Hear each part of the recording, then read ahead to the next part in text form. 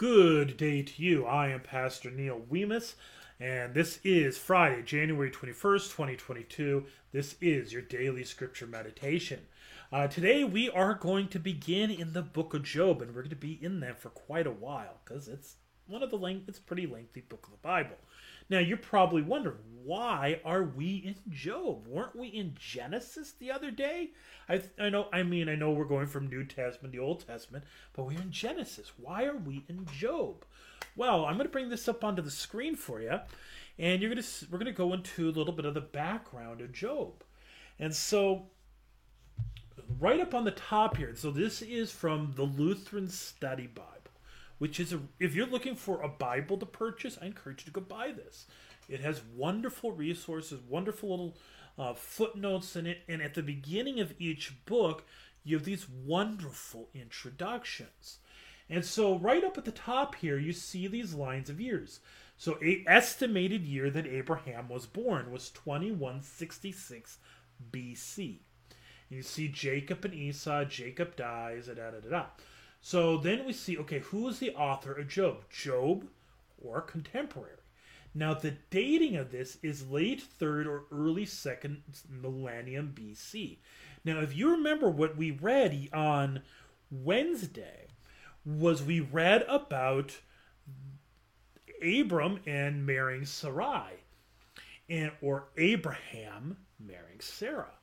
Well, Job, based upon this dating, probably lived before Abraham. And this is why Job is actually the oldest book of the entire Bible. And it's part of the reason it's actually one of the most challenging books of the Bible to translate. Because for one, there's a lot of poetry in it, but it's also very old Hebrew. It's the oldest of the books of the Bible. And it's the old, and the nature of language is it changes a lot, and so it makes it very difficult to translate. So here's some little stuff in here, but let me get to see if I can find Luther. All right, Luther on Job. He says, Luther states that the book of Job is written for our comfort. It teaches us that all people sin and that God's justice is not like human justice. The book of Job deals with the question whether misfortune comes from God, even to the righteous. Job stands firm and contends that God torments even the righteous without cause, other than that this be to God's praise, as Christ also testifies in John 9, verse 3, of the man who was born blind. Job's friends take the other side. They make a big and lengthy palaver, empty talk, trying to maintain God's justice, saying that he does not punish a righteous man, and if he does punish, then the man who's punished must have sinned. They have a worldly and human idea of God and his righteousness, as though he were just like men and his justice like the justice of the world. To be sure, when Job is in danger of death, out of human weakness, he talks too much against God, and in his suffering sins. Nevertheless, Job insists that he has not deserved this suffering more than others have, which is, of course, true. Finally, however, God decides that Job, by speaking against God in his suffering, has spoken wrongly, but that in contending against his friends about his innocence before the suffering came, Job has spoken the truth. So the book carries this story ultimately to this conclusion. God alone is righteous, and yet one man is more righteous than another, even in the sight of God. But this is written for our comfort, that God allows even his great saints to falter, especially in adversity. For before Job comes into fear of death, he praises God at the theft of his goods and the death of his children. But when death is in prospect and God withdraws himself, Job's words show what kind of thoughts a man, however holy he may be, holds toward God. He thinks that God is not God, but only a judge and a wrathful tyrant, who storms ahead and cares nothing about the goodness of a person's life. This is the finest part of this book. It is understood only by those who also experience and feel what it is to suffer the wrath and judgment of God, and to have his grace hidden. The language of this book is more vigorous and splendid than that of any other book in all the scriptures. So, for example, when he says something like this, the thirsty will pant after his wealth, that means robbers shall take it from him.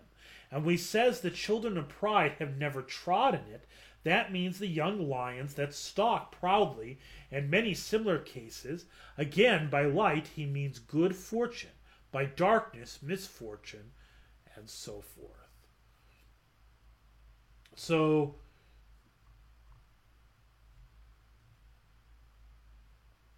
quite a bit written there by Luther on this. And so it kind of shows that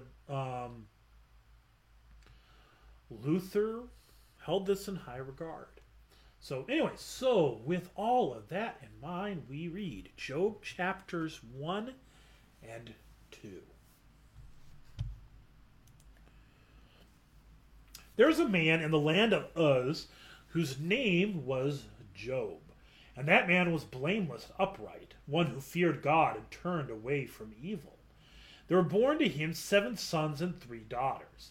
He possessed 7,000 sheep, 3,000 camels, 500 yoke of oxen, and 500 female donkeys, and very many servants. So that this man was the greatest of all the people of the East. His sons used to go and hold a feast in the house of each one on his day, and they would send and invite their 3 sisters to eat and drink with them. And when the days of the feast had run their course, Job would send and consecrate them, and he would rise early in the morning and offer burnt offerings according to the number of them all. For Job said, "It may be that my children have sinned and cursed God in their hearts." Thus Job did continually. Now there was a day when the sons of God came to present themselves before Yahweh, and Satan also came among them. Yahweh said to Satan, "From where have you come?" Satan answered Yahweh and said, "From going to and fro on the earth, and from walking up and down it." And Yahweh said to Satan, "Have you considered my servant Job, that there is none like him on the earth, a blameless and upright man who fears God and turns away from evil?" Then Satan answered Yahweh and said, "Does Job fear God for no reason? Have you not put a hedge around him and his house and all that he has on every side? You have blessed the work of his hands, and his possessions have increased in the land. But stretch out your hand and touch all that he has, and he will curse you to your face." And Yahweh said to Satan, "Behold, all that he has is in your hand. Only against him do not stretch out your hand." So Satan went out from the presence of Yahweh. Now first I want to cover a little bit here is the issue here I want to talk about is the righteousness of Job. When I read that commentary from Luther, it kind of gets addressed. What makes Job righteous? Is it because he keeps the law perfectly? No. It tells it. He fears Yahweh and he turns from evil. And it should be noted that he turns from evil because he fears Yahweh. And this ties to what we read about in the commandments yesterday from the Catechism. What does this mean? Answer: we should fear and love God so that we too may turn from evil. Those who fear and love God turn from evil. So in other words, righteousness comes from the fear and love of God, comes from faith. So it's not about the good works he does. Rather, he does the good works because he's righteous. His good works, his good deeds, his relenting of evil is evidence of his faith. And now we're not going to say that he's perfect because we know that ever since Adam and Eve fell into sin, people have been sinful. Even Job has sin. He's not perfect, but his righteousness is found in his faith. And this will very much apply to when we read about Abraham, whenever that comes up. All right, so I'm going to keep going here. Verse 13. Now there was a day when his sons and daughters were eating and drinking wine in their oldest brother's house. And there came a messenger to Job and said, the oxen were plowing and the donkeys feeding beside them. And the Sabaeans fell upon them and took them and struck down the servants with the edge of the sword. And I alone have escaped to tell you. While he was yet speaking, there came another and said, the fire of God fell from heaven and burned up the sheep, and the servants had consumed them. And I alone have escaped to tell you. While he was yet speaking, there came another and said, the Chaldeans formed 3 groups and made a raid on the camels, and took them and struck down the servants with the edge of the sword. And I alone have escaped to tell you. While he was yet speaking, there came another and said, your sons and daughters were eating and drinking wine in their oldest brother's house. And behold, a great wind came across the wilderness and struck the 4 corners of the house, and it fell upon the young people, and they are dead. And I alone have escaped to tell you. Then Job arose and tore his robe and shaved his head and fell on the ground and worshipped. And he said, naked I came from my mother's womb, and naked shall I return. Yahweh gave, and Yahweh has taken away. Blessed be the name of Yahweh. And all this Job did not sin or charge God with wrong. Whew. This is faith. And in the face of incredible calamity, how many of us would be able to do what Job did? I mean, with that much lost, could we do that? But the thing is that there are people around the world that do experience things like this, and yeah, they still say, blessed be the name of Yahweh.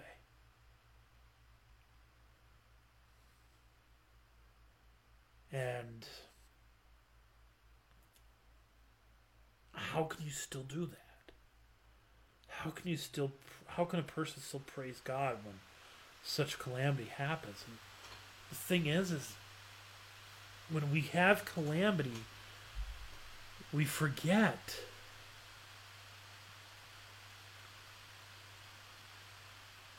that we're sinners. We forget how broken we really are. And that this is what all of us deserve. We all deserve calamity.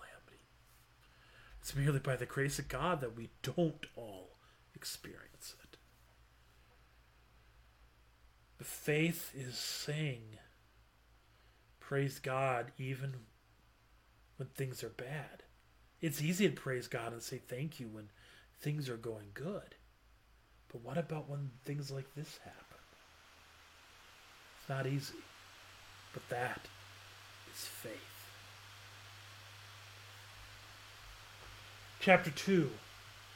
Again, there was a day when the sons of God came to present themselves before Yahweh. And Satan also came among them to present himself before Yahweh. And Yahweh said to Satan, from where have you come? Satan answered Yahweh and said, from going to and fro on the earth, and from walking up and down on it. And Yahweh said to Satan, have you considered my servant Job, that there is none like him on the earth, a blameless and upright man, who fears God and turns away from evil? He still holds fast his integrity, although you incited me against him to destroy him without reason. Then Satan answered Yahweh and said, skin for skin. All that a man has he will give for his life. But stretch out your hand and touch his bone and his flesh, and he will curse you to your face. And Yahweh said to Satan, behold, he is in your hand, only spare his life. So Satan went out from the presence of Yahweh, and struck Job with loathsome sores from the sole of his foot to the crown of his head. And he took a piece of broken pottery with which to scrape himself while he was sat in the ashes. Then his wife said to him, Do you still hold fast your integrity? Curse God and die. But he said to her, You speak as one of the foolish women who would speak. Shall we receive good from God, and shall we not receive evil? In all this, Job did not sin with his lips. So one thing, this is a moment where the ESV translates kind of bad, and it creates a problem. The word here, it translates it as evil, but you'll notice there's a number right next to it, and this is probably the better translation. Disaster. So the thing is when you write, when it translates evil, it makes it look like God is the author of evil. It's not talking about evil like sin.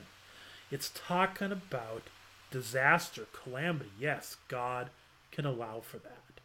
He is the creator of the universe. We already had that with the flood, which we read a couple weeks ago, last week. Yes, God brings calamity, brings disaster upon the earth. That is what's being spoken of here, not evil like sin. But yes, again here, Job is remaining faithful. Verse 11. Now when Job's 3 friends heard of all this disaster that had come upon him, they came each from his own place. Eliphaz the Temanite, Bildad the Shuhite, and Zophar the Naamathite.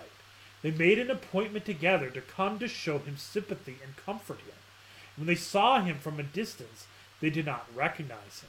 And they raised their voices and wept, and they tore their robes and sprinkled dust on their heads toward heaven.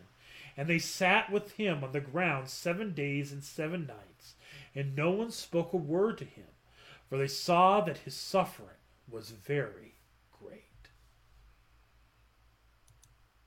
So that is kind of actually a good little lesson, is what do you do when your friend is suffering?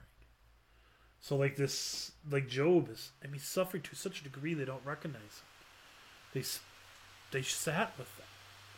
They spent time with him. And they didn't say anything. They're just there. And that's actually it's one of those things that, as a pastor, when I went to, as a studying for ministry, I did something that's called clinical pastoral education.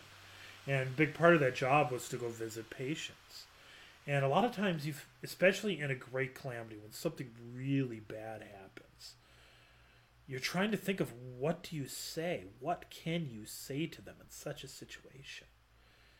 And the answer sometimes is that you don't have to have something to say. You just need to be there for them. And that's what I had to learn during those times. It's just to be there for a person in these times.